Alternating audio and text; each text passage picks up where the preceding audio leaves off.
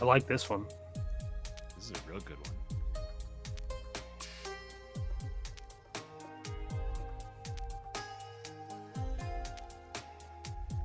It almost feels a little Christmassy, kind of.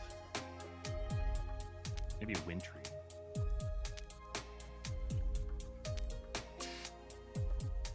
What's up, Buck Johnson? We're only 2 minutes late. We're improving. Hello. Hey, Buck. Hello, Orthodox in Montana. You're gonna have to make a decision here. You got to decide who is your daddy. Is it Buck, or is it young old boy? Buck. You firing young old boy as your daddy? No, he can still be my dad. Buck's my daddy.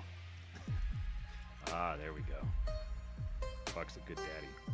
Man, shout out Dave Smith. You see who his guest is today on his show?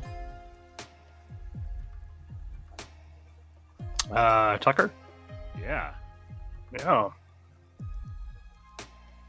Dave is doing well for himself. All right, let me see if I can find this. Here we go. We got some commentary on the show from one of our beloved loyal listeners in the King Pilled Discord. He very gently critiqued our take on millennials, and I think it was So we banned him. kicked his ass right out.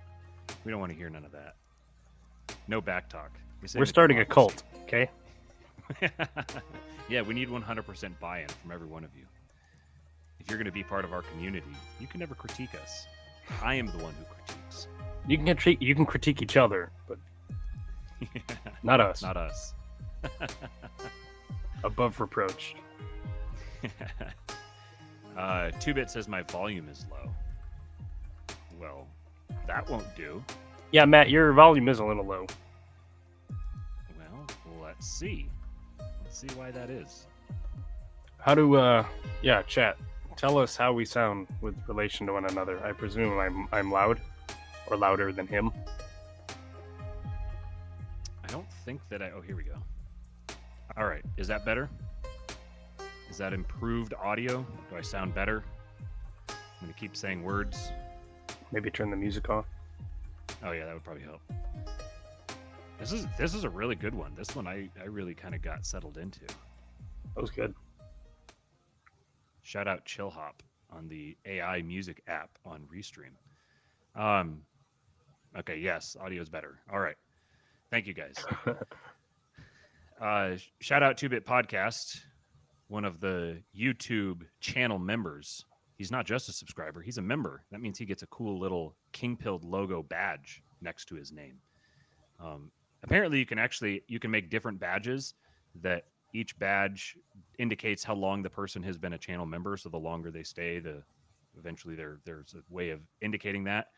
And I realized that I set this up wrong. I should have put it so that the people who stayed past a certain point were the ones who got the King Pilled badge. But before that, you just got a generic one. So you guys got lucky. You just, all you have to do is sign up, and immediately you get the little King Pilled badge, make you stand out in the chat, and you get to support us. We like that. We like it. We like it when people like us so much that they give us money. That's a good way to live life. Yeah, we encourage you to do more. Mm-hmm. Yeah. We're going to talk about money, in part of what we do today, and people giving each other money. So yeah, if you want to give us some money, you can sign up at become a channel member. There's a join button. Some people can't find it on mobile for whatever reason. I can't access it on mobile on any channel I ever see. But so I have to go to desktop, but other people have signed up via mobile. Maybe it's an Apple Android thing. I don't know. But in either case, it's $5 and it gets you access to some emojis. Oh, I put in a new emoji, because we got another member. Our first member we got while not doing a stream. It's a banger emoji. Yeah. So you guys now, if you type out banger, you get a banger emoji. So I think what that puts us at Zoomer, and you get the Don Draper with a Zoomer haircut. Fractal, which is a really cool math thing. You can get a fractal one. Stronk is a big picture of Mike Menser looking like an absolute Chad. There's the king emoji, which is the king pilled logo, and there's another one. I don't remember which one it was now. But yeah, these funny little things that people like to do on the internet to entertain ourselves. All right. So yeah, as I was saying, we have a guy in our King Pilled supporting listeners group, the awesome Discord server, which you can also join if you'd like. Subscribestar.com/kingpilled for now. For now, subscribestar.com/kingpilled. Subscribestar.com/kingpilled will get you in there. We're making renovations, so to speak. And at some point here in the near future, we're going to do a grand reopening with some new features, with a new sort of a new ethos. And if you would like to be a part of that, sign up now, and you will be automatically grandfathered in at the top tier, the top subscription tier, as soon as we relaunch. So it doesn't matter what tier you sign up now. Sign up for the lowest one if you'd like, $10 a month. That gets you in. That will automatically get you onto the ground floor, and it'll automatically get you grandfathered in at the top floor, the penthouse suite, as soon as we have our grand reopening. So we were having a little chat in there the other day, as we are wont to do, and one of our guys, we call him Asset Layer CEO, he said he had some critique for our millennial analysis, which we've said, yeah, that's a fair critique, because in part just because we haven't really talked about the millennials all that much. We've sort of just mentioned them in passing. We just dismissed them. Right. Yeah. It's kind of a forgettable generation. You know, there's not much to say. So you got to forgive us. It's easy to forget about them. What really got us going with the conversation was talking about the Zoomer Boomer relationship. It pertains very much to our immediate world right now. But in the near term future, I think the millennials are obviously going to become more important. They're going to be kind of come onto the stage a little bit more than they are. And that's kind of one of the things that has characterized the millennials, is that by and large, they sort of haven't been allowed to occupy the stage. Or when they do, they get to occupy the stage in kind of this weird performative way, but it's not natural. So it's almost become a bit of a lost generation that's been pulled between different kind of warring factions. And so it's kind of a passive generation. But what Asset Layer CEO here said is, he said, I think the millennial analysis lacks a couple key things. First, I don't think the comparisons have been apples to apples. I feel that the most insufferable millennial tendencies are being put next to a niche cultural elite within Gen Z. Most Gen Z are just gay or sadder millennials without any motivation. Yes, this is fair, and what he says is true. By and large, when we've mentioned the millennials to this point, it's really been just sort of in passing. We haven't really dug into them. And in mentioning them in passing, we're kind of stereotyping. So we're picking out one of the easiest stereotypes, which is a stereotype that's characteristic of a lot of millennials. However, on the flip side, we also have been speaking about a niche type of personality within Gen Z. To me, I think the differentiations between the millennial spirit and the Gen X spirit, I meant Gen X, the differentiation between these two spirits that he's talking about here, I think the millennial spirit tends to be much more of a, collective, hive mind, hypersocial type of spirit. Whereas the Gen Z spirit naturally is a little more orthogonal to everything. So the niche Gen Xers are more impactful on the society at large than the niche millennials are. I think this is the case. Then what's the other thing? He said the millennials have the boomer optimism and work ethic, although not the same rewards of that work, obviously. I think the millennials will inherit the power of the boomers, although it's a dwindling resource. Gen Z will have more cultural power. I don't think these generations get along well at all, so it could be a very acrimonious time. And I do agree with that by and large. I'd especially emphasize the fact the millennials are going to be inheriting the power of the boomers, which he points out is a dwindling resource. You can kind of think of these the spirit of a generation doesn't inhabit just the people strictly born within those time borders. It's not like if you were born in 1965, you have a given personality, but if you were born in 1970, you're going to have a completely different personality or different, Really? be inhabited by a different spirit. Yeah, no, really. Damn, that's kind of throws a wrench into all the horoscope stuff I've been looking into recently. Oh no. Oh no, did you meet one? No, I'm just joking. Oh, Stuff's gay. I was trying to play with the bit. I was going to let you roll with it if you wanted to. Well, you didn't really do a good job. Oh, I'm sorry. It's okay. Should I continue? I forgive you. Go ahead. There are particular age ranges that where the exact time that you were born actually really does make a difference. Tobias, Matt, too quiet. Again. All right, let's turn this up more. There. We'll see if that's better. And I'll just get real close to the mic here and breathe on it. I don't know what could have caused it to be that way. Make sure I'm on the Remember right you had mic. to do something with the automatic gain last time? Is that setting that's still right. on, maybe? No, that's off now still. Test. Test. Yeah, I guess if I'm getting a little far away, it's whatever. Oh, you know what? I think this is it. Let's see if that makes it any better. I just realized that the music was still running in the background. I hadn't completely closed out of the program. So we'll see if that... It was running, but the volume was turned all the way off. So maybe that suppresses the audio. So there are generational points where, given specific events like a 9/11, it would make sense to me that being born before 9/11 versus being born after 9/11, even if it's a relatively small age window, is going to make a pretty big difference. Maybe like the moon landing would be another one of these. Being born before the moon landing versus after the moon landing. These are big changes in the moon landing. These are big changes in the social psychology, the kind of the spirit, the zeitgeist. They shifted significantly in these periods, but then kind of in the interim periods, you can get groups of people that are a lot more like each other.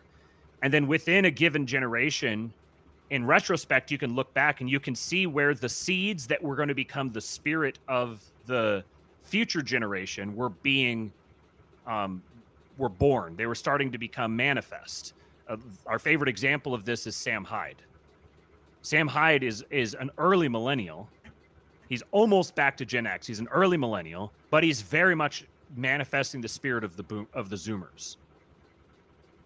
So, and you get this with early Gen Xers as well, because this kind of can go the other direction, where early Gen Xers are a lot more like the boomers. There's an overhang where you might be part of another generation and really kind of identified with that generation, but your personality is more like the earlier generation. These things aren't really hard and fast. They're kind of fluid. So it seems to me, this is kind of what I've been theorizing, is that the millennial generation is sort of a generation that's getting pulled in half because of the way the world changed and how rapidly it changed, and their position relative to that change kind of left them, they got sort of pot committed to the old world, but then the old world really rapidly transformed into the new world before they got themselves fully established in the world. So like they went and they accumulated a whole bunch of student debt before it became clear that accumulating a whole bunch of student debt is going to be crippling to you for a really long time. It became obvious by the middle to end of the millennial period time in college. But by then, many of them were already pot invested in that world. And then the world changed underneath them and they came into a new world. So I think the incentives have worked themselves out such that the majority of the millennial category can be divided into those who are, I guess, more comfortable with chaos. They're a little more comfortable with this more kind of loose, individualistic, ride the tiger sort of entrepreneurial spirit. And then there are the ones who are much more like reflections of the boomers, because the millennials largely were raised by boomers, and they're implanted with this boomer spirit, but it's like the child of the boomer spirit, which tells them all, as one of the other guys in the Discord said, he said the boomers told the millennials to be shit libs, and so that's what they did. So many of the millennials embody this spirit. These are the kind of the hive mind sort of millennials that are like the ones in the video that we talked about the other day, that were doing the Thanksgiving thing. These are the millennials who are trying to live in the world that the boomers claimed they were creating. But the world the boomers claimed they were creating and the world they were actually creating were very different things.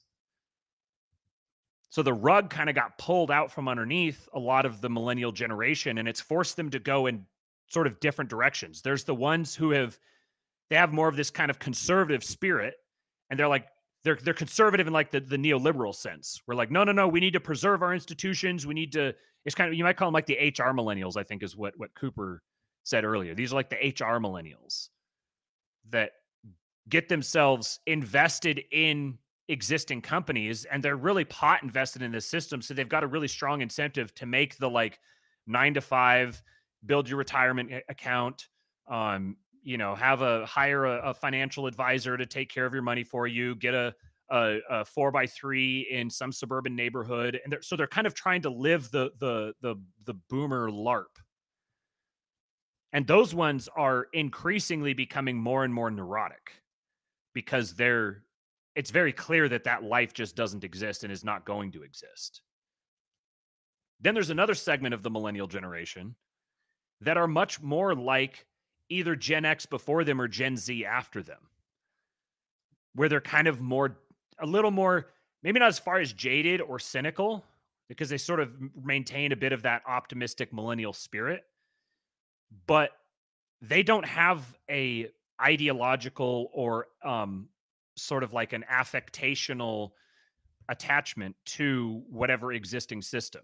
Maybe it's because they never accumulated student debt, so they're kind of like, whatever, I can go do whatever I want. Maybe they were a computer programmer, so they went the programmer route and were kind of like a mercenary, a digital mercenary for a while, and landed themselves with a great job with a good company and whatever. Or they got a bunch of student debt, but they got a job as a lawyer or a doctor or something like that, where they're just making a bunch of money and they're just kind of living the life. But they're not, these are the people who kind of generally are not getting really wrapped around the axle about what the future is going to look like, because they're positioned to take advantage of it, which allows them to be a lot more innovative. And in this sense, I see them as not being millennials per se. I see them more as being an evolution of Gen X or a proto Gen Z. And the millennial identity they're like an exception to the rule of millennial identity. 2-Bit Podcast. Oh, Slowboy Whiteboard says, what up, Kangs? What up, Slowboy? 2-Bit Podcast says, sensible people living in unsensible times who are starting to figure out that Dave Rubin doesn't have all the answers. Yeah, right. Moose Nuts says, made by Jim Bob chat sent me. Nice. Shout out Made by Jim Bob. Good to know we've got some there's some very fine people over there. Hello, Moose talking about us. Welcome to the chat, Moose Nut. We should have like a hazing ritual for someone that comes and like announces themselves as new to the chat. What's the hazing ritual? It's best if it's not something that develops organically. It's best if it's something that is very awkwardly conceived of at first and clumsily implemented. Like you could get a slice of American cheese, or two of them, and like stick them to your nipples and wear them under your shirt all day. What do you think? That would definitely make an impression, I think. you would if you did that, I think you would definitely remember for a week. The day for a week.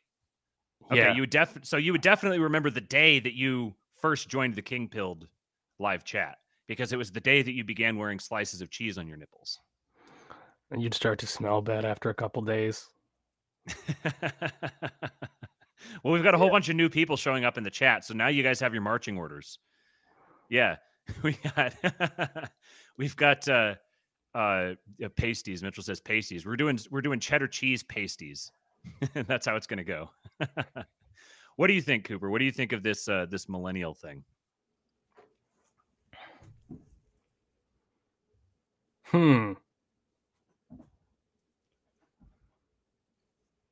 About the disjunction between, And like, what's two your halves that you're talking about? perspective? Yeah, what's your perspective on one thing that's been interesting as we started talking about this is I've had a number of people reach out to me and basically be like, I have no idea what you guys are talking about. What is this Zoomer thing?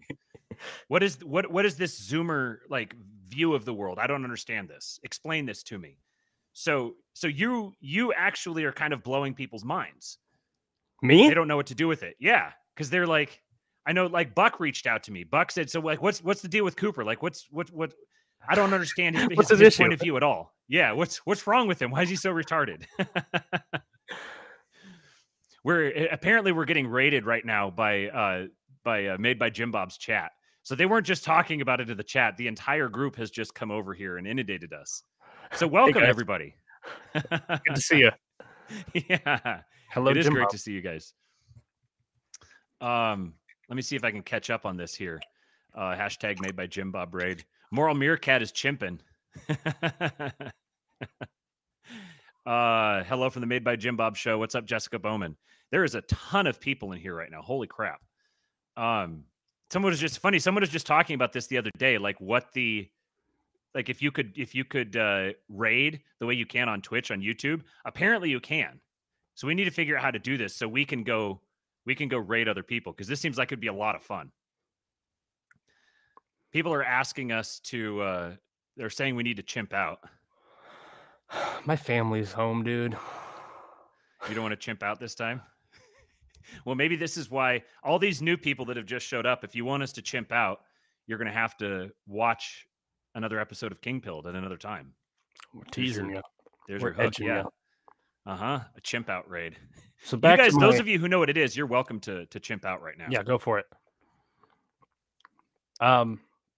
My thoughts on, I think that the bifurcation amongst the millennials has more to do with, I don't know, I think it has a lot to do with temperament. Or like if you're more on the agreeable end, you're more likely to be the Thanksgiving crowd. Yeah. And if you're on the disagreeable end, you're likely to be Sam Hyde or someone like that. Yeah. Where he was kind of, his hand was forced, so he kind of had to go the schizo route. Mm-hmm. Yeah, there's a this kind of ties into the millennials being the sort of the inhabitants of the millennial spirit being the ones who are sort of trying to inherit the world the boomers built. They're trying to keep up the pretenses of liberalism, the pretenses of what this whole system ostensibly stands to be for. So they're very concerned with equity. They're very concerned with fairness. And you see this manifest, this agreeableness manifest both in the conservative sense and in the liberal sense. So honestly, I think a lot of the people who get accused of being grifters in the political commentariat on the right wing and left wing, I think there are legitimate grifters. But the reason those grifters are so effective is because they're inhabiting a personality that already exists. A lot of these people, the like really bizarre, cringy political posts that you'll see that are just kind of, you read it, you're like, what world do these people live in? How do they possibly think all this stuff is real? I think these people sincerely think it's real. You have conservatives, ostensible conservatives, who are the young, they're kind of the ones who came up through like a lot of like the Ron Paul revolution, and they got involved in like Young Americans for Liberty. And they're very, they're just very naive. They think we're kind of going through a hardship here. We kind of got to navigate through the choppy waters, but you know, eventually we're going to kind of ride it out, and we'll sort of return back to some sort of stasis. But the whole fucking thing's been flipped over. There's there's no way the world in 10 or 15 years is going to look remotely like it does now or like it did 10 or 15 years ago. We're not going back to there. But the agreeable, temperamented people are really just going to be along for the ride. They're not going to be the ones who are actually, I mean, they're basically on a slippery downhill slope to the coon pod unless somebody is able to redirect that energy somehow. And I guess I have a hard time being able to, I don't know. I don't know how to talk to that person. I don't know how to relate to that person. I don't know what to tell them what to do or what to ask for from them. I just don't share a world with them. I live in a completely different world. So I'm technically a millennial, but I don't know how to relate to them. I don't see myself as the same species as them, hardly. I feel like I have more in common with you than I do with someone my age who, I don't know, is this sort of like the boomer lights? Matt. What?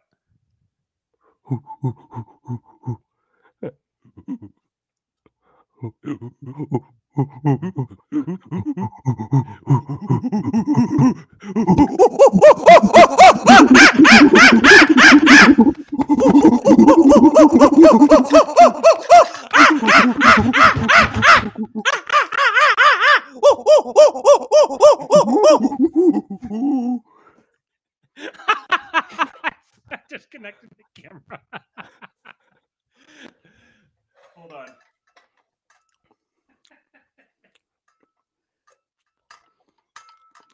We're here to please. Yeah, we are. I think the camera stopped working.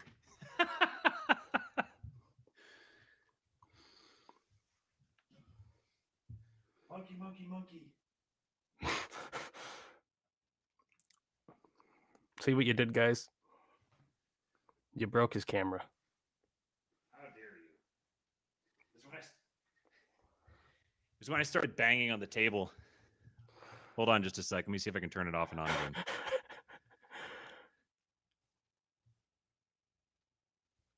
It still says it's working, but it's not coming through.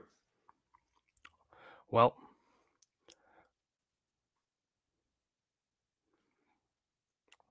that's it, guys.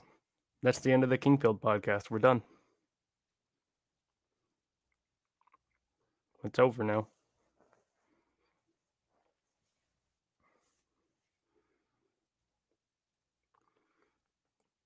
We can go listen to American football and maybe cry a little.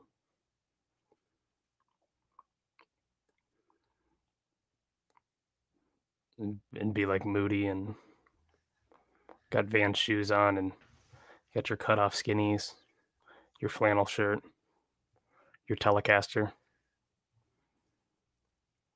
Yeah. Contemplative and thoughtful. Uh-oh. It's just me now. I gotta come up with something to entertain the plebs.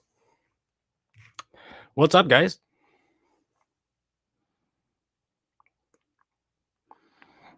I wasn't prepared for this.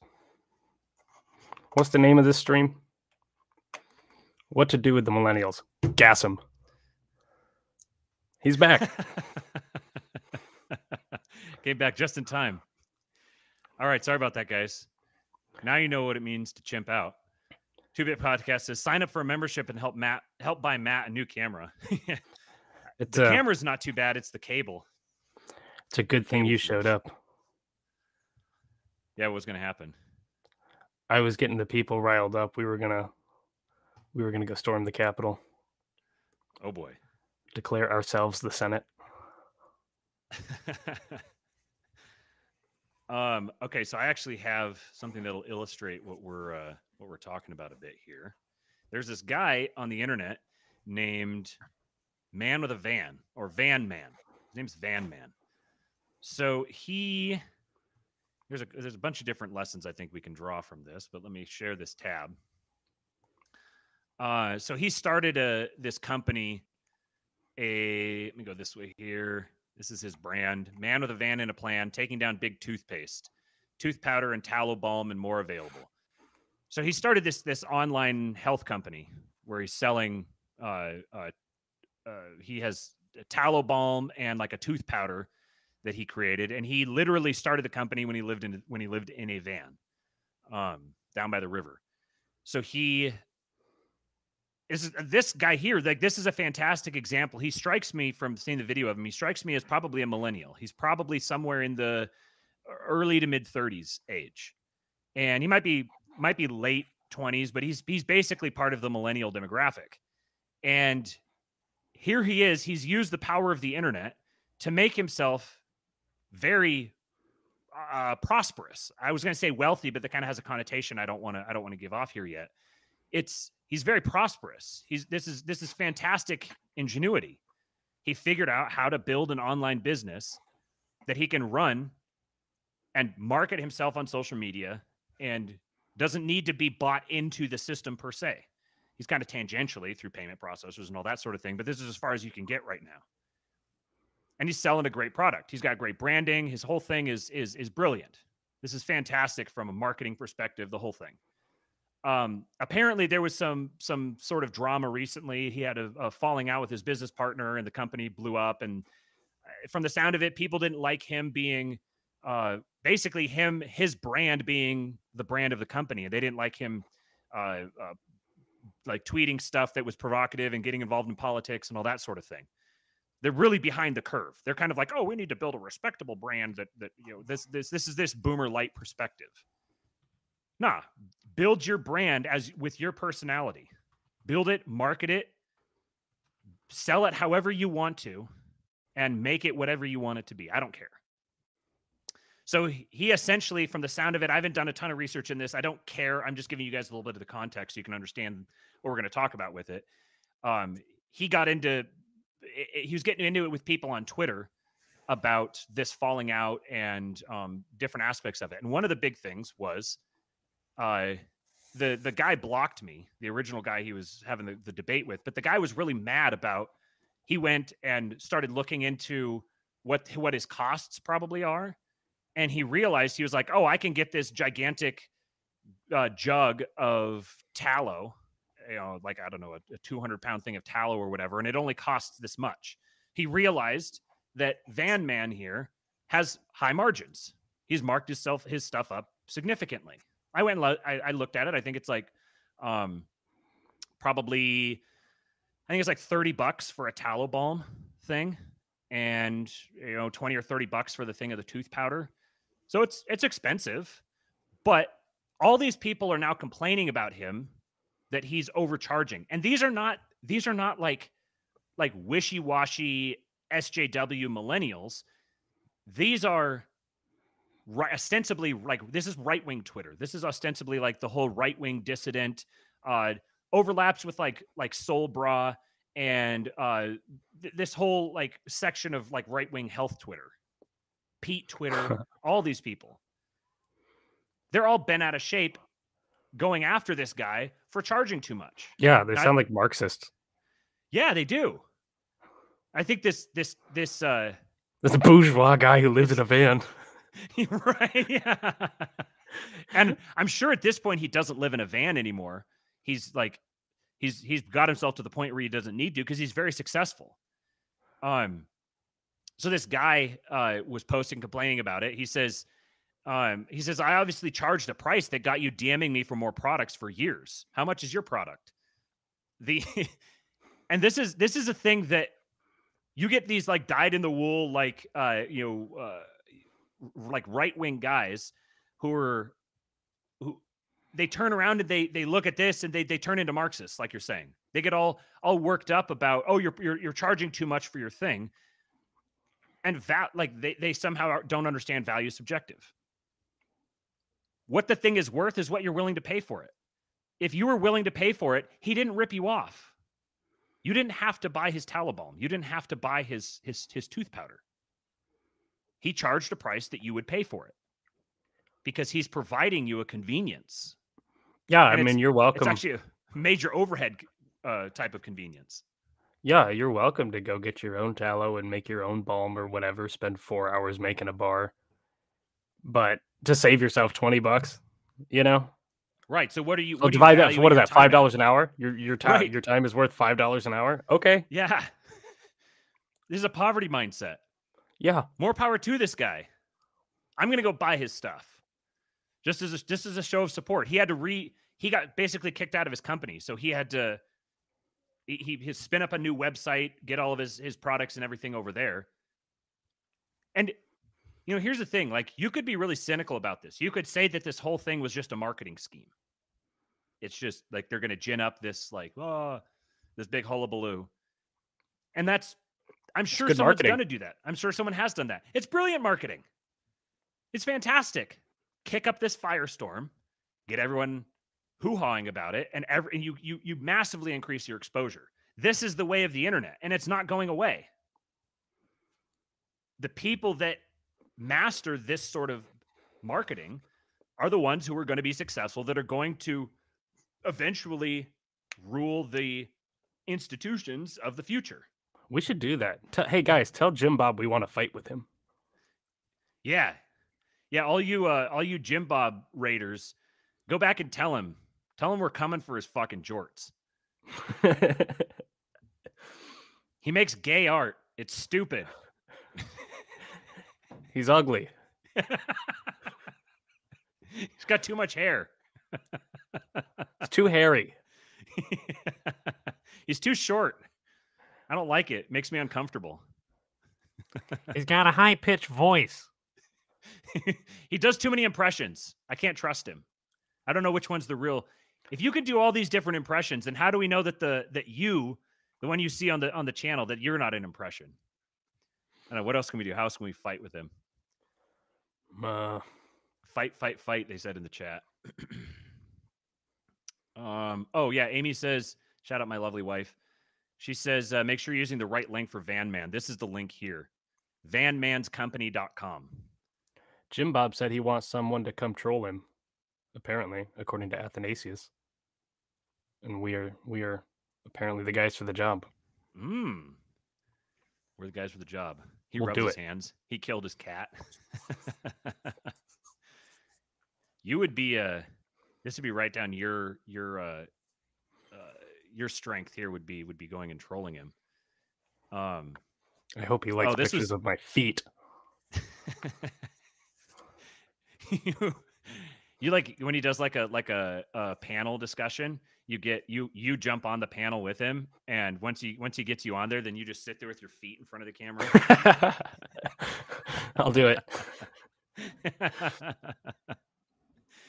This was actually the first tweet I saw that got my attention. The guy tweeted, oh, here's his original tweet. So Van Man's profit margins must be insane. He sells 2 ounces for $34 and adds some oils, I think. The tub is 64 ounces for $32. And then here's a tweet of him from several months ago. I'm a Van Man tallow fiend. So this guy's all about buying this stuff. He was all about it. It was completely valuable to him. It was completely worth what he was paying for it. Then he found out that he could get it for less if he made it himself. But is he really getting it for less? Is that all you value your time as? If it's going to take you, I don't know, 5 hours to make it yourself, what's the hourly rate for your time? This is how you have to... Dude, if I had to wrestle with tallow for 8 hours a day, I'd be charging way more than this guy. Yeah. No kidding. You can tell which people have and haven't actually tried to start a business and try to run a business. This one here, getting dunked on for making a profit. Twitter gets gayer every day. Guy said, up marking your product. How much? And he said, it's $29. MF's here acting like I'm selling an empty $500 course. It's a physical handmade product I started making in batches of 10 in my kitchen. I just, when I came across this guy, I was like, this is exactly the sort of guy that I want to be around. Like, I want people who think like this. Let's stop sharing.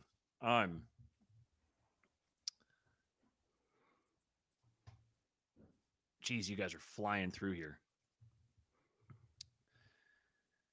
So this kind of illustrates, I guess, part of the mentality that I think this is sort of indicative of a millennial, the dichotomy between millennials. I think this particular situation illustrates that his audience's response to him and his response back to them.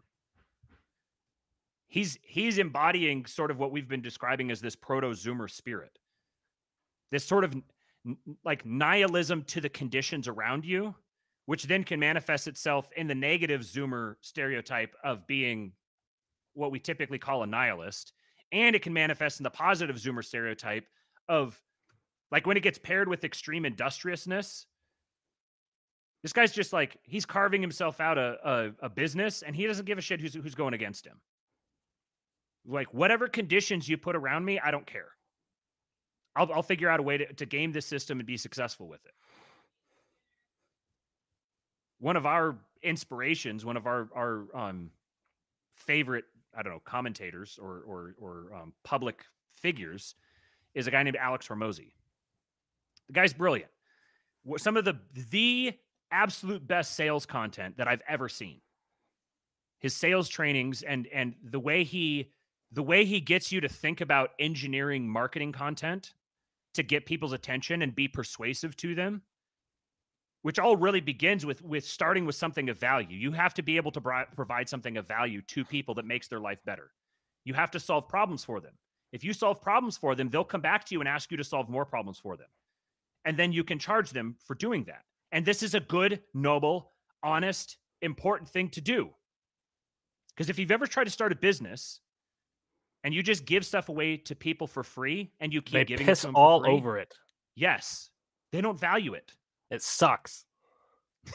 It's terrible. Don't do it. Yes. So what you do is you figure out something you can give away for free easily that has a limited time horizon. Whether it's a specific, like a piece of content that you've just like made and you deliver it to them. You made it once and you can give it to them as many times as you want. Or a specific limited service. I'm going to do this for you for free. When I'm finished doing this thing for free, you'll have the opportunity to pay for the succeeding things. When I solved this problem for you, you then realized you had all these other problems that needed to be solved. And it just so happens now you know someone who can solve those problems for you. This is the foundation of a healthy relationship.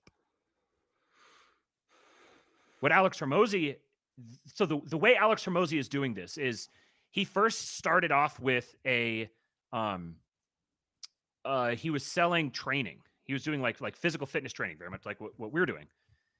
And he would actually go to a gym and actually train people. And then the next thing he did is he started training. He started hiring gyms or contracting with gyms to bring him in, and he would recruit a whole bunch of people for the gym and essentially launch the gym. He started his company, Gym Launch. And then he realized, rather than him flying from gym to gym to gym to gym to gym and doing this, it would be easier to put it into a course, to put all of this knowledge, contain it into a course, and sell it to gym owners. Give them the blueprint of everything he would do for them. So then rather than him being the one to show up and do all the work and have to fly all over the place and never get a break, he would sell it to them, and he could do this as many times as he wanted. So this is how he built his company, Gym Launch, which he ultimately sold for a ton of money. Then he started a supplement company that he would pair with Gym Launch. So he didn't even have to market the supplements. The gym owners would come to him and buy them from him. So now the thing he does, he owns this site called acquisition.com. What he does is he takes companies that are over $1 million in revenue and becomes partnered with them. He takes an equity stake, and in return for that, he takes his entire empire he's built and uses it to grow their company. So when he grows their company, his equity stake increases. And so his net worth right now, I think he's 32 or 33, and his net worth is in the low to mid several hundred millions. Now what he's doing is he's taking everything that he's learned along the way. He's putting it into, he's written books. He's putting it into book form, and he's putting it out as all forms of content all over different podcasts, YouTube, Instagram, everywhere. Alex Hormozy. You can look up Alex Hormozy and you'll see him all over the place. He's the guy that wears the nose strips all the time. And he gives all of this away for free. Here's how to start a business. Here's how to get your first however many clients. Here's how to market. Here's how to run Facebook ads. Here's how to do phone sales. Here's how to close someone. Here's how to overcome objections. Every single one of these things he puts out for free. Because what he's doing is he knows that there's a segment of the people out there who are going to resonate with what he's saying. And they're going to be like, you know what? Screw it. I'm starting my own company. I've got an idea. I'm going to start a company. And I'm going to use his model to grow my company. And if I'm good enough at it, if I'm successful enough, I have a good product, I do it well, eventually I'll get to the $1 million mark. And now I've become a customer for him, for his business. So he's using this same model. He's used it on like a, here you go, here's the word, a fractal level.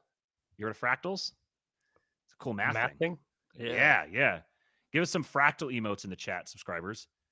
How do we do that? Oh, we got a new subscriber. Welcome to Uncle Mitchell Chin. Shout out Mitchell Chin, good buddy of mine. He just signed up. Let me get a fractal in here. Fractal. There you go, fractal. He used this same model to build his first company. His very, very first company. He started out, he just posted on social media and just said, hey, I want to get 5 people. I want to teach you how to lose weight or do whatever fitness thing he did. And I think the first thing he did is he had people just make a donation to a charity in return for the services he gave them. And then pretty soon he's like, all right, now I'm the charity. Give your money to me. But he'd delivered the value to them ahead of time. This delivery of value put them in a position where they felt obligated to give him something in return for the stuff he'd done for them for free. So he built his first company that way. He had like 5 clients, I think. He built the company that way. Then, now, after all of this time, he's using the exact same model with his company that he runs now, where he cranks out tons and tons of free content, lets people self-select themselves to the top to where they become someone who actually is reaching out to him and they apply to work with him. They're like, hey, we want to give you a share in our company in return for you blowing it up, because we would rather have a smaller piece of a bigger pie than a bigger piece of a smaller pie.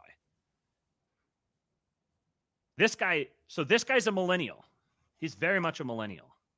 But he doesn't have he's not an HR millennial. He doesn't care what the political system is. You could put him in North Korea and he'd figure out a way to be successful in North Korea.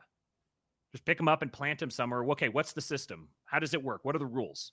Just tell me the rules of the game, and I'm going to figure out how to use the rules of the game in my favor to advance myself in the game. That is a spirit that I want to see more of. This whole political part of social media where everyone's got all their niche political ideas they've gathered around. They formed little communities that are adjacent to these, and they all kind of sit around and talk to each other in these communities. And this is great for the sake of entertainment. And, we've got our own little community of people that sit around and talk to each other about stuff. This is great for just the sake of community. But I don't think it's going to be like this always. I think we're going to see a progression. The people who begin selecting themselves out of the horde, the people who begin opting out of the silent majority, are going to be the people who don't just sit around theory selling themselves to death. They're the ones who actually start proactively generating value regardless of what the economic circumstances are. The guy that, if he's homeless, if he's living in his frickin' van and he's got a cell phone, he's going to figure out how to start a business and get himself out of his van. This is the sort of, there's a creative spirit of ingenuity and just straight up degaff in the Zoomers that you see beginning. It's rising among the first Gen X and then into the millennials. And then it really is coming into its own in the Zoomer generation. That's something that I am That's something I want to play a part in cultivating. I want to inspire people to begin thinking of life that way.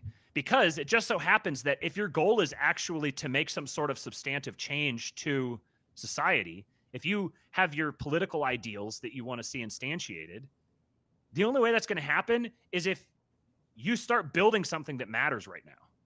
It's going to take a while. You can't be some Johnny-come-lately that hops onto a political campaign and sort of hopes that's going to sort itself out. That system's the one that's dying. You have to start thinking long-term. Build something of value today. The time for talk is done. There's lots of talking that's happened. The millennials love to talk. This is a millennial thing. Sitting and talking. Theory selling. But it's time to start building. It's time for action. Because things are going to change a lot. Things are changing a lot.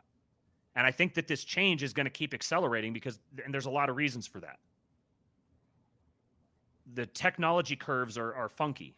Once you start getting into exponential functions, things change faster than you can keep up with. This is what's happened with the millennials is they got rug pulled. A huge amount of the generation got rug pulled.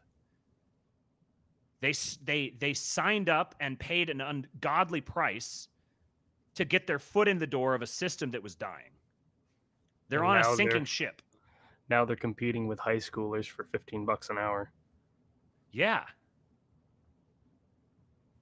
Imagine being in your 30s, being the children or the grandparent or the grandchildren of people who were well-to-do, comfortable, some of the wealthiest, most stable, peaceful, prosperous people in the history of the world. You're in your 30s and you're competing with high schoolers for a job. No wonder they're demoralized. But there's nothing that you can, everyone's waiting for someone to come along and to right the wrongs in the system, to restore equity to everyone. The system's taken advantage of these people, these poor people. This is the way the system advances itself, is by using one faction to generate the circumstances that produce resentment in another faction, and then cultivating that resentment to weaponize against another faction. It's cultivated, weaponized resentment all the way down, which is the ultimate deconstructionist force. And just sitting around and waiting for the person who's just the right political guy, or maybe this election cycle it's going to be this guy, and then following that is going to be the different guy, and so we got to sit around and sort of wait for the dust to settle. But when regimes don't collapse into dust, regimes collapse into new regimes. So whatever this regime turns into is going to be another regime. It's going to be born as this one dies. So if you're waiting for it to manifest to you, you're going to be subservient to that regime just like you're subservient to this one.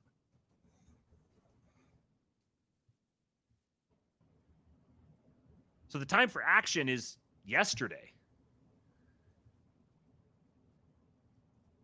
You have to build something. I don't know exactly what the future I don't know exactly what it's going to morph into. I don't know how it's gonna proceed exactly. This is something I'm really trying to get my head around right now and start forecasting it to try to get people's attention. You got to start skating to where the puck is going, not to where it's at right now. It may feel like things are sort of held in stasis, but they're not. There's a lot of stuff happening underneath the surface. Dramatic changes are coming. I don't know exactly what they look like, but I can see the different forces that are going to produce them, and each of these forces individually would produce dramatic changes. Now we have massive energy building up across a whole bunch of different sectors all at the same time. And when the shift happens, it's going to be cataclysmic. But by the time you realize the shift is happening, it will already be happening. and you'll just be in a reactive state to it. It may be too late already. You may already be in a reactive state. The question is, are you going to be in a better reactive state or a worse one? If you're not in a place right now where you can ride out and thrive and explode out of the back end, it's kind of explode out of the back end of whatever this turbulent time is. If you're going to struggle to make it through some sort of massive economic, political, social transition, then you need to be working on, like, this needs to be your sole focus. You don't have time for hobbies that aren't hobbies focused on ensuring that you navigate this transition properly and thrive throughout it and thrive beyond it and ensure that your children thrive beyond it. You don't want your children left holding the bag like the millennials were. The millennials are the ones who showed up. Everyone told them to go take your bag and go walk up there and hold it out, and someone will give you a nice treat. Trick or treat. Yeah. And they walked up with holding out their bag for their nice treat, and somebody took a shit in the bag. Someone straight up dropped trow, turned around, squatted in it, and just unloaded. And then had the audacity to tell them to get bent when they didn't like it. It's the Michigan 45. Is that an actual thing? Well, you see, I know a guy who used to be a janitor at one of the local car dealerships. And so he'd go there at night to clean out the, clean the place. And one of the, bigwig executive guys at the car dealership had his own bathroom. And the guy was morbidly obese.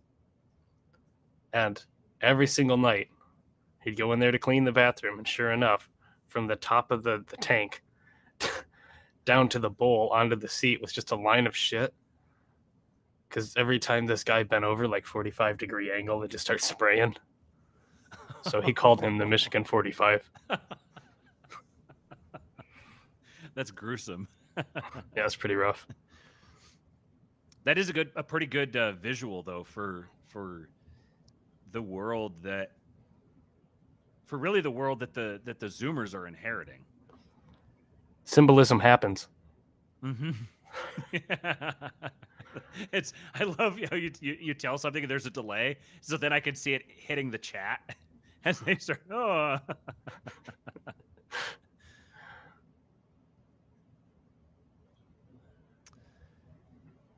Trump Whopper says the sky is falling. The sky is falling. I don't know if that's directed at. Like if he's saying that we're being Chicken Little, it's not that the sky is falling. It's that, the sky is falling. The sky is falling. Yeah, it's like the earth is moving underneath you, and that's not necessarily a bad thing. This is going to be a very positive, happy thing for a lot of people.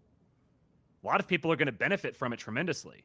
But there's going to be a period of significant unrest as people are trying to figure out what this new world is going to look like.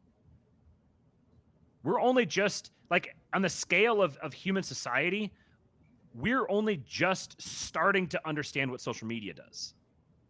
Social media has really been around as a significant thing for 15 years. That is zero time at all. That's 1955 to 1970. That's not much time for our species to really figure out how we're going to rearrange ourselves around this new reality. And this is a lot of these things are toothpastes that you can't get back in the tube.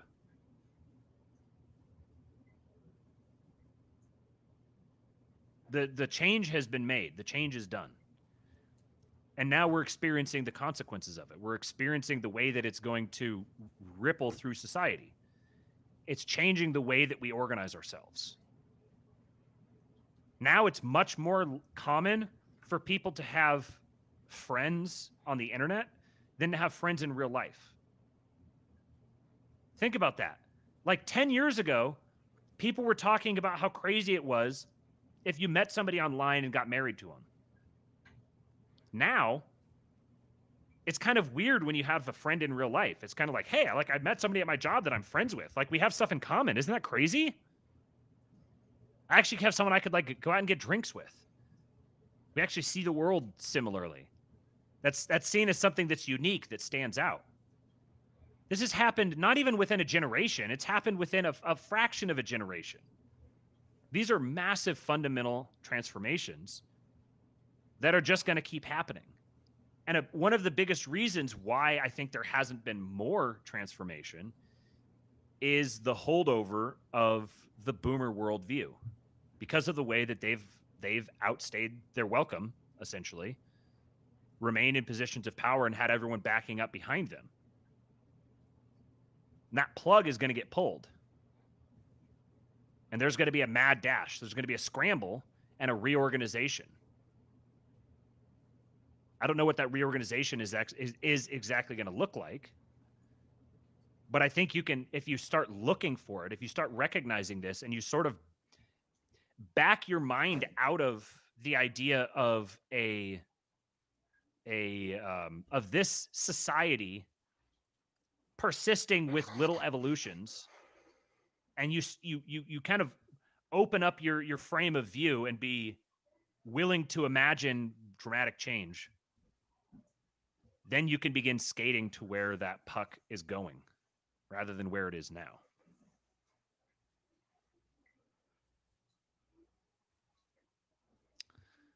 Do you have any thoughts so far on any of this, Cooper? No, I was enjoying your monologue. Well, that's good.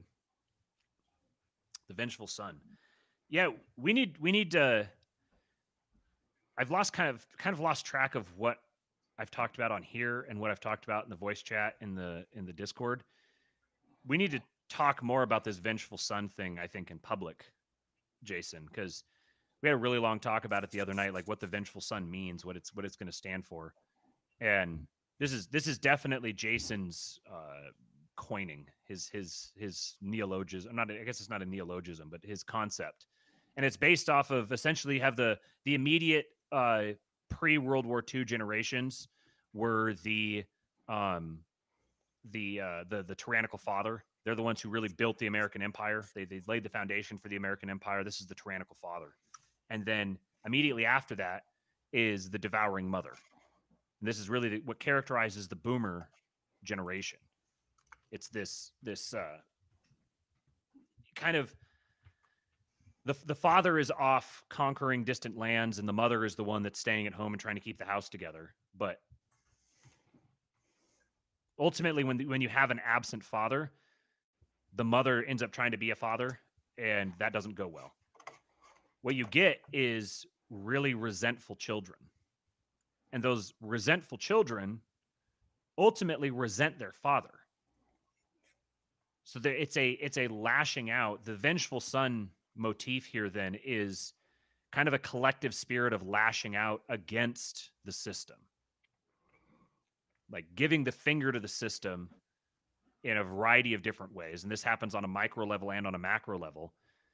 Trump was probably, I think Jason would say Trump would be the prototype for this. The Trump phenomenon. This was people beginning to just, like, they're not voting for Trump because of his policies. They're voting for Trump because he's a middle finger. And what he is a middle finger to the system that promised them everything and abandoned them and did nothing for them. Was explicitly hostile to them in this really patronizing, like, people are like, I don't even care anymore what the system looks like. I just hate libs. I just want to see libs suffer. That was the Donald Trump phenomenon. That was what really motivated the Donald Trump phenomenon. And it's going to get a lot more focused and intense. 2-Bit says, this is Jason here I'm talking about right now. 2-Bit podcast. He says, think of it like this: the Vengeful Son is the inversion of the prodigal son. So we've talked about him before as kind of like a trust fund kid. Like, you get the trust fund kid who, Like the boomers would be the trust fund kid who had basically the world was kind of given to them on a platter, and they ate well from it, got all fat and happy, but then there was nothing left on the platter anymore. By the time they were done, they didn't just eat that platter, they ate all the other platters as well. Massive, massive consumption. They even ate the literal platters. Yeah. They actually consumed the platters themselves. There aren't even platters left to put food on. Everything, the seed corn of future generations has already been consumed to try to maintain the expected boomer standard of living. So eventually you get people who are like, okay, if you're not going to give me the food that I want, if you're not going to feed me, if you're not going to provide me anything, I don't need your household anymore. I don't need this system anymore. I don't have any obligation to it. I have no reason or motivation or incentive to maintain it. In fact, I've got a big incentive to burn it to the ground, to just completely destroy it and piss on it. Salt the ground where it was before. So it's not just like disinterested disengagement from the system. It's active hostile warfare against it. Yeah, everything you just said really sums up the Zoomer mindset. Mm-hmm. Elaborate. Hey, you just put to words basically how I feel. Okay. About the current system and such. Mm-hmm. And there's this I don't care. None of the things that like ostensibly are supposed to like, none of the sacred cows that Americans are supposed to bow down and worship, or that we're supposed to share in common. Like none of those lines, none of those cows, none of those fences. I don't care about them anymore. They mean nothing to me. Trump whoppers said MAGA kids will be the bane of society for generations. No, MAGA kids will be society. That's what I'm saying. There isn't this abstract thing called society that people come and go from. There are different societies. When a group of people dies off, the thing that follows them is a new society. The society is constantly reorganizing and changing itself. So the people that are someone who's 25 today, who sees the world the way Cooper does, 20 years from now, he's probably not going to see the world the same way, but it's going to be an evolution on the way he sees the world right now. And that guy is going to be the middle-aged, like, stable center of society. Oh boy. Yes. There is no way that you progress over this next 10, 15, 20 years without massive transformation. Because what you've gotten now is something has happened through the progression of the millennial generation. There's like a switch that's been flipped in the middle of the millennial generation, where the people who are growing up now are not only not as invested in the system as the previous generations, they are becoming more and more actively hostile to it. And this is happening at the same time that the system is beginning to manifest signs of weakness and corruptedness. Now, I don't mean corruptedness in the terms of corruption. I mean like a metal that has impurities in it, where its weakness is its strength and integrity is being compromised.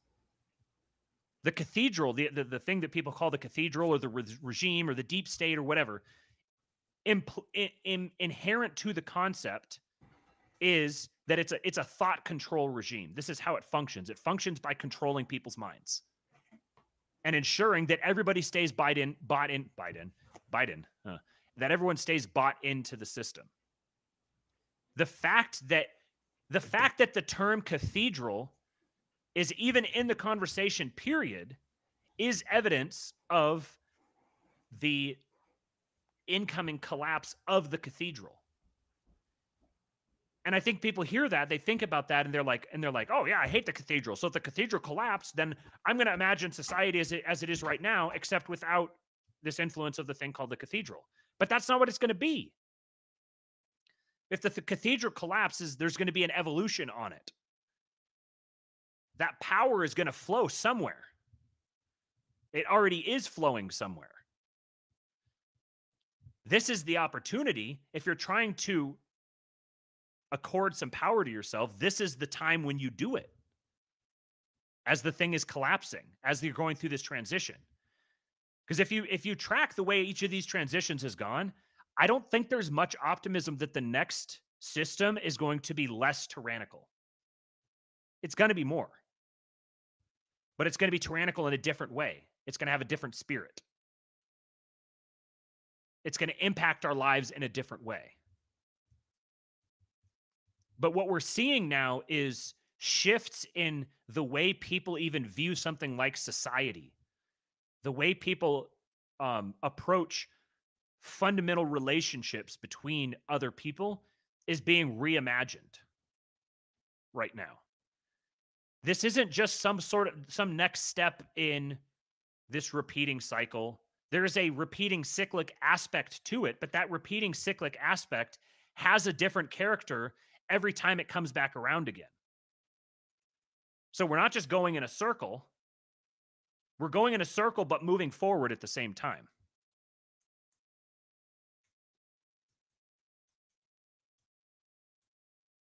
I guess it's a good thing that we've got lots of future other shows to do where we can elaborate on this in more detail. Because I know that I can feel like I can feel that I'm speaking really abstractly here. I'm not giving a lot of tangible examples. What would you call that shape? A helix? Is that a helix? It's kind of like a it's a spiral, but like a spiral could be two-dimensional. So it's like a three-dimensional spiral. I don't know. Whoa, I'm starting to think of like the circle of time in a very different way. Fractals? Fractals, man. Ashley Johnson says a helix. Kevin Doble, he says, oh, Dr. Crispy Rothschild, transhumanist boomers will never retire or die. Kevin Doble says, keep everything and everyone intertwined into the two-party paradigm control system. This is something that we might wind up having to do a whole episode on the idea of dialectics like this, because it's not the two-party paradigm control system per se. The dialectic process goes much deeper than that, and the two-party system is a particular type of this larger pattern. I mentioned a couple of the other episodes recently about that I'm starting to read Nick Land and starting to really actually grapple with what the accelerationists have to say, rather than just sort of encountering their sort of stereotyped, dumbed down version of it is. And I'm realizing that they have a lot to say that I think is very relevant to this subject. I don't agree with their conclusions, and I don't agree with their fundamental premise. But the thing that they're observing, this spirit they call capital, is actually a very real thing. I think it's a very ancient spirit that manifests in different ways. It's this fundamentally disintegrative spirit. The Hegelian dialectic is another. The Hegelian dialectic is someone looking at and trying to understand this spirit. But the spirit is not the same thing as the Hegelian dialectic. The Hegelian dialectic is an attempt to explain and understand the spirit. But this spirit acts through this idea of self-reference, of meta, of which ultimately creates this dialectic effect. And it functions as a virus as it moves through society that gradually detaches and sets people against each other. So it's like an atomization or like a diffusion effect.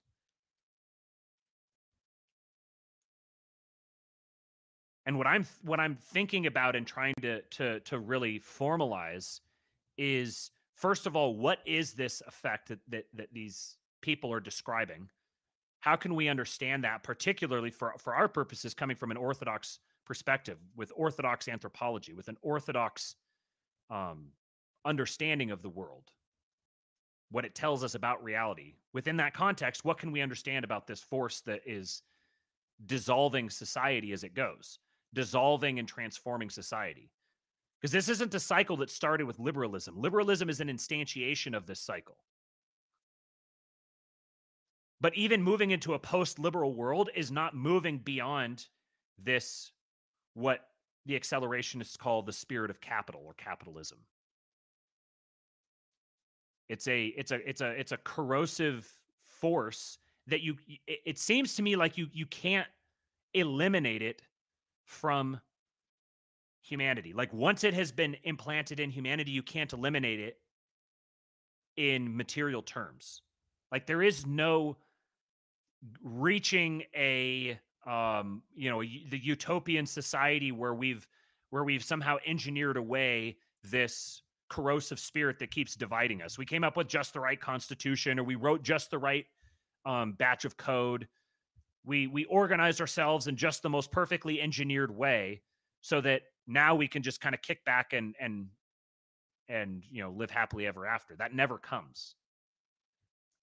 This cyclical thing is going to continue throughout so the thing to do is to look for the meta position.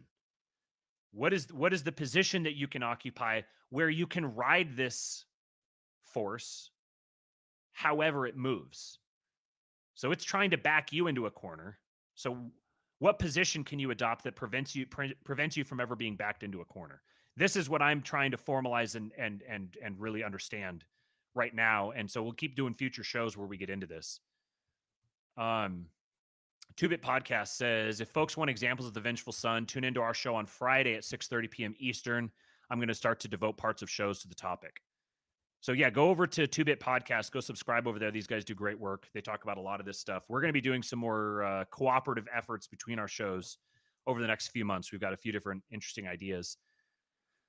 All right, you can probably start wrapping up here. Do you have anything else that you want to get into or talk about or bring up, Cooper?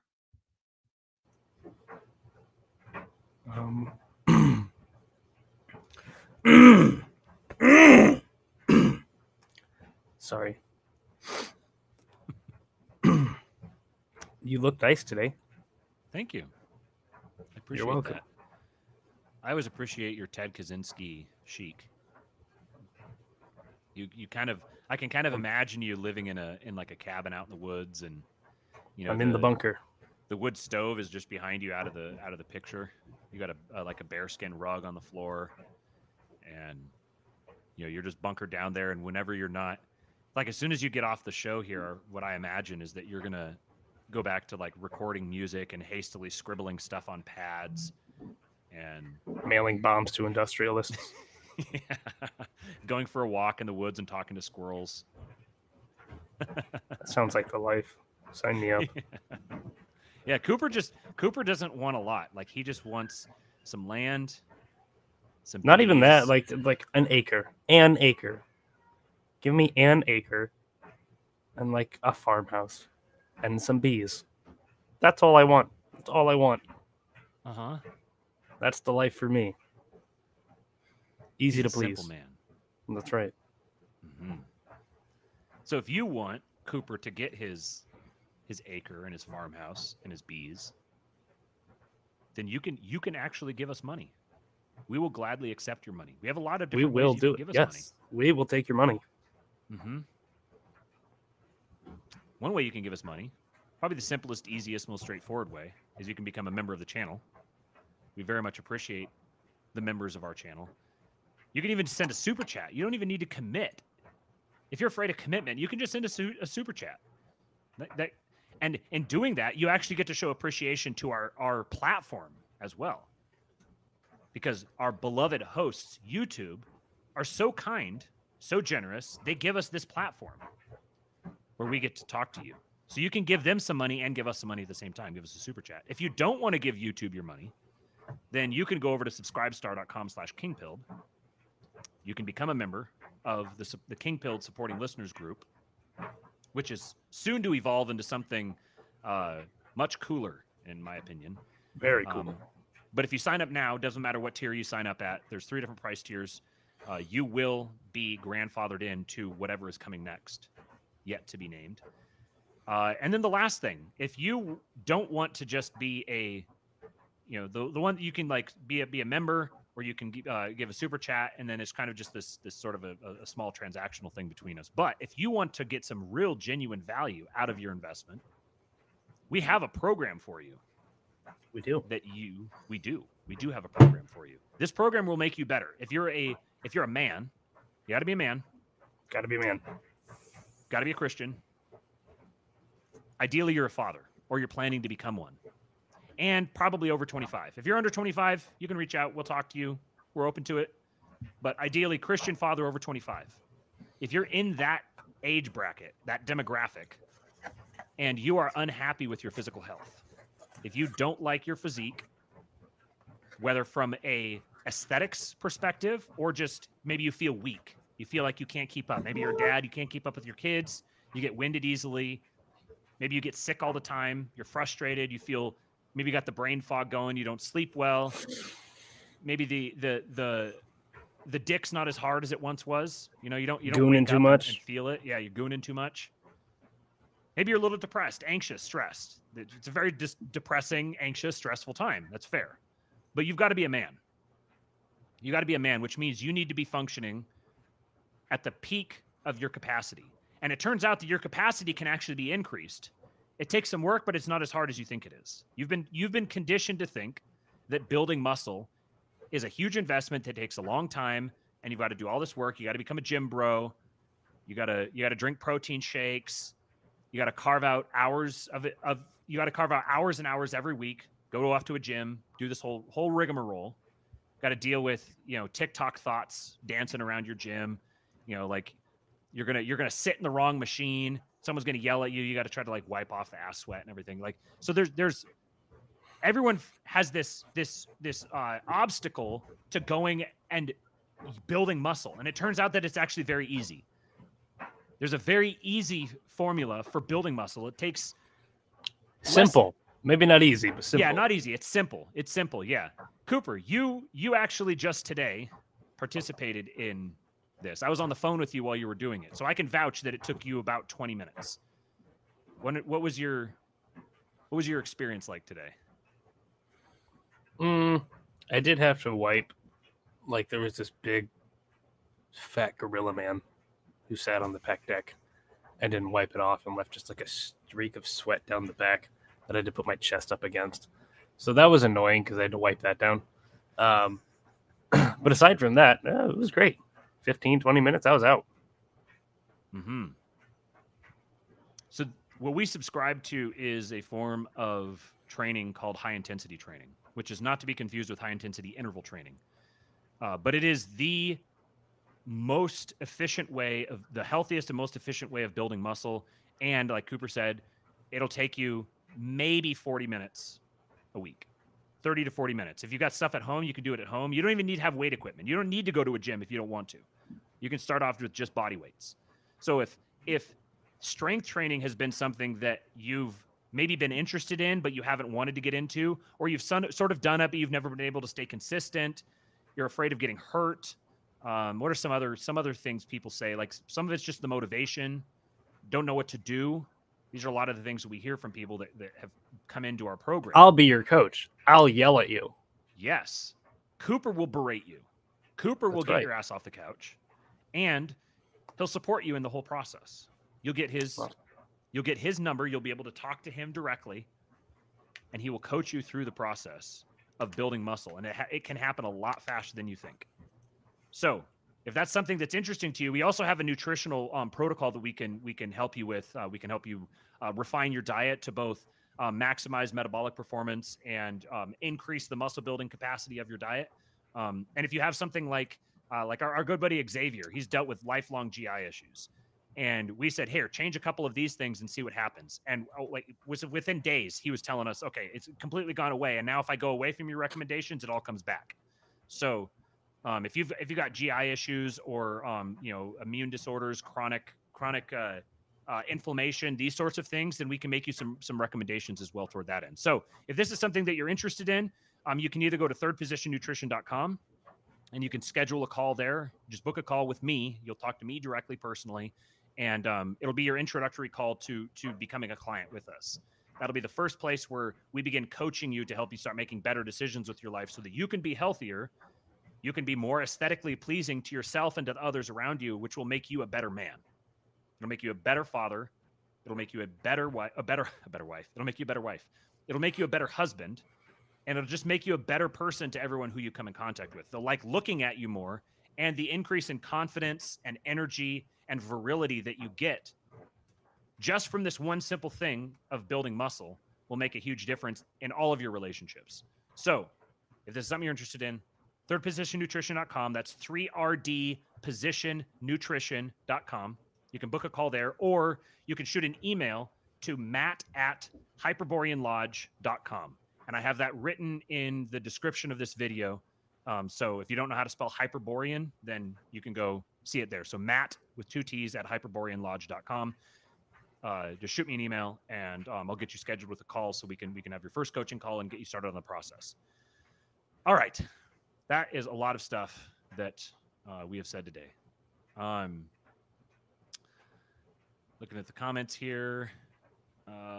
Yeah, our subdeacon asked me what gooning was today. That was we got a house blessing, and my priest was talking to me about the show and different episodes and stuff that we've done. He's like, "Oh, it's really cool you guys are going again," and somehow gooning came up in the process of it, and my subdeacon comes over. Who is very much a boomer. He comes over. He says, "What's gooning? What is this gooning about?" I was like, "Oh no." I don't want to have this conversation. Did you explain it to him? I did. Yeah. He made some reference about wanting to be swallowed up by death. So I think it went over well. Good. Yeah. All right. 7-minute abs. Think about it. You walk into a video store, you see 8-minute abs sitting there. There's 7-minute abs right beside it. Which one are you going to pick up? That's funny. All right, guys. Well, thank you for showing up today. 5-hour energy and 6-hour power. Did you ever see the 6-hour power? I don't know if they make them anymore. I've seen it before. Yeah. So you have 7-minute abs. So then was it like 8-minute glutes? I don't know if you need 8 minutes for glutes. I mean, like, you could do like 90-second abs. That's our protocol. Yeah. That is our protocol. And 90-second abs. So all right, Trump whoppers, you got to get 89-second abs now. Beat me. Oh yeah. When I described what a gooner is, my priest said something about hashtag pictures you can smell. my priest is up on the lingo in a very more Gen X sort of millennial internet sort of way. He says, Trump Whopper says, no, not 6. I said 7. Nobody's coming up with 6. Who works out in 6 minutes? You won't even get your heart going, not even a mouse on a wheel. All right. We got to run. Cooper's got an appointment. Appreciate you guys. Well, Emmanuel with the strong emoji. Shout out Mike Menser. YouTube, subscribe, like, comment. Do us a favor. If you've gotten this far in the episode, throw us a comment. And Colin Rock says, third position is in the F word everyone uses wrong. Yeah. Something like that. Yeah. Someone's picking up on stuff. Trump Whoppers is schizo posting in our chat, and I'm a fan. 7's the key number here. Think about it. 7-Eleven, 7 dwarves. 7, man, that's the number. 7 chipmunks twirling on a branch, eating lots of sunflowers on my uncle's ranch. You know what? You know that old children's tale from the sea? It's like you're dreaming about gorgonzola cheese when it's clearly brie time, baby. Step into my office. Because you're fucking fired.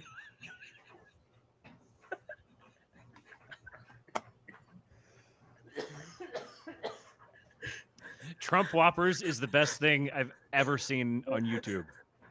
This is fantastic. Thank you, sir or ma'am. When are you rating Jim Bob? Dr. Crispy Rothschild asks. Yes, that's a good point. I got to first. I got to figure out how to raid Jim Bob. Yeah, how do you then do we'll that? Go raid Jim Bob. Yeah, I don't know. We'll figure that out at another point. Maybe I will message Jim Bob and ask him how to raid Jim Bob. You can follow me on Twitter at Real King Pilled, Instagram at Real King Pilled, Cooper on Twitter at Cooper Brooks.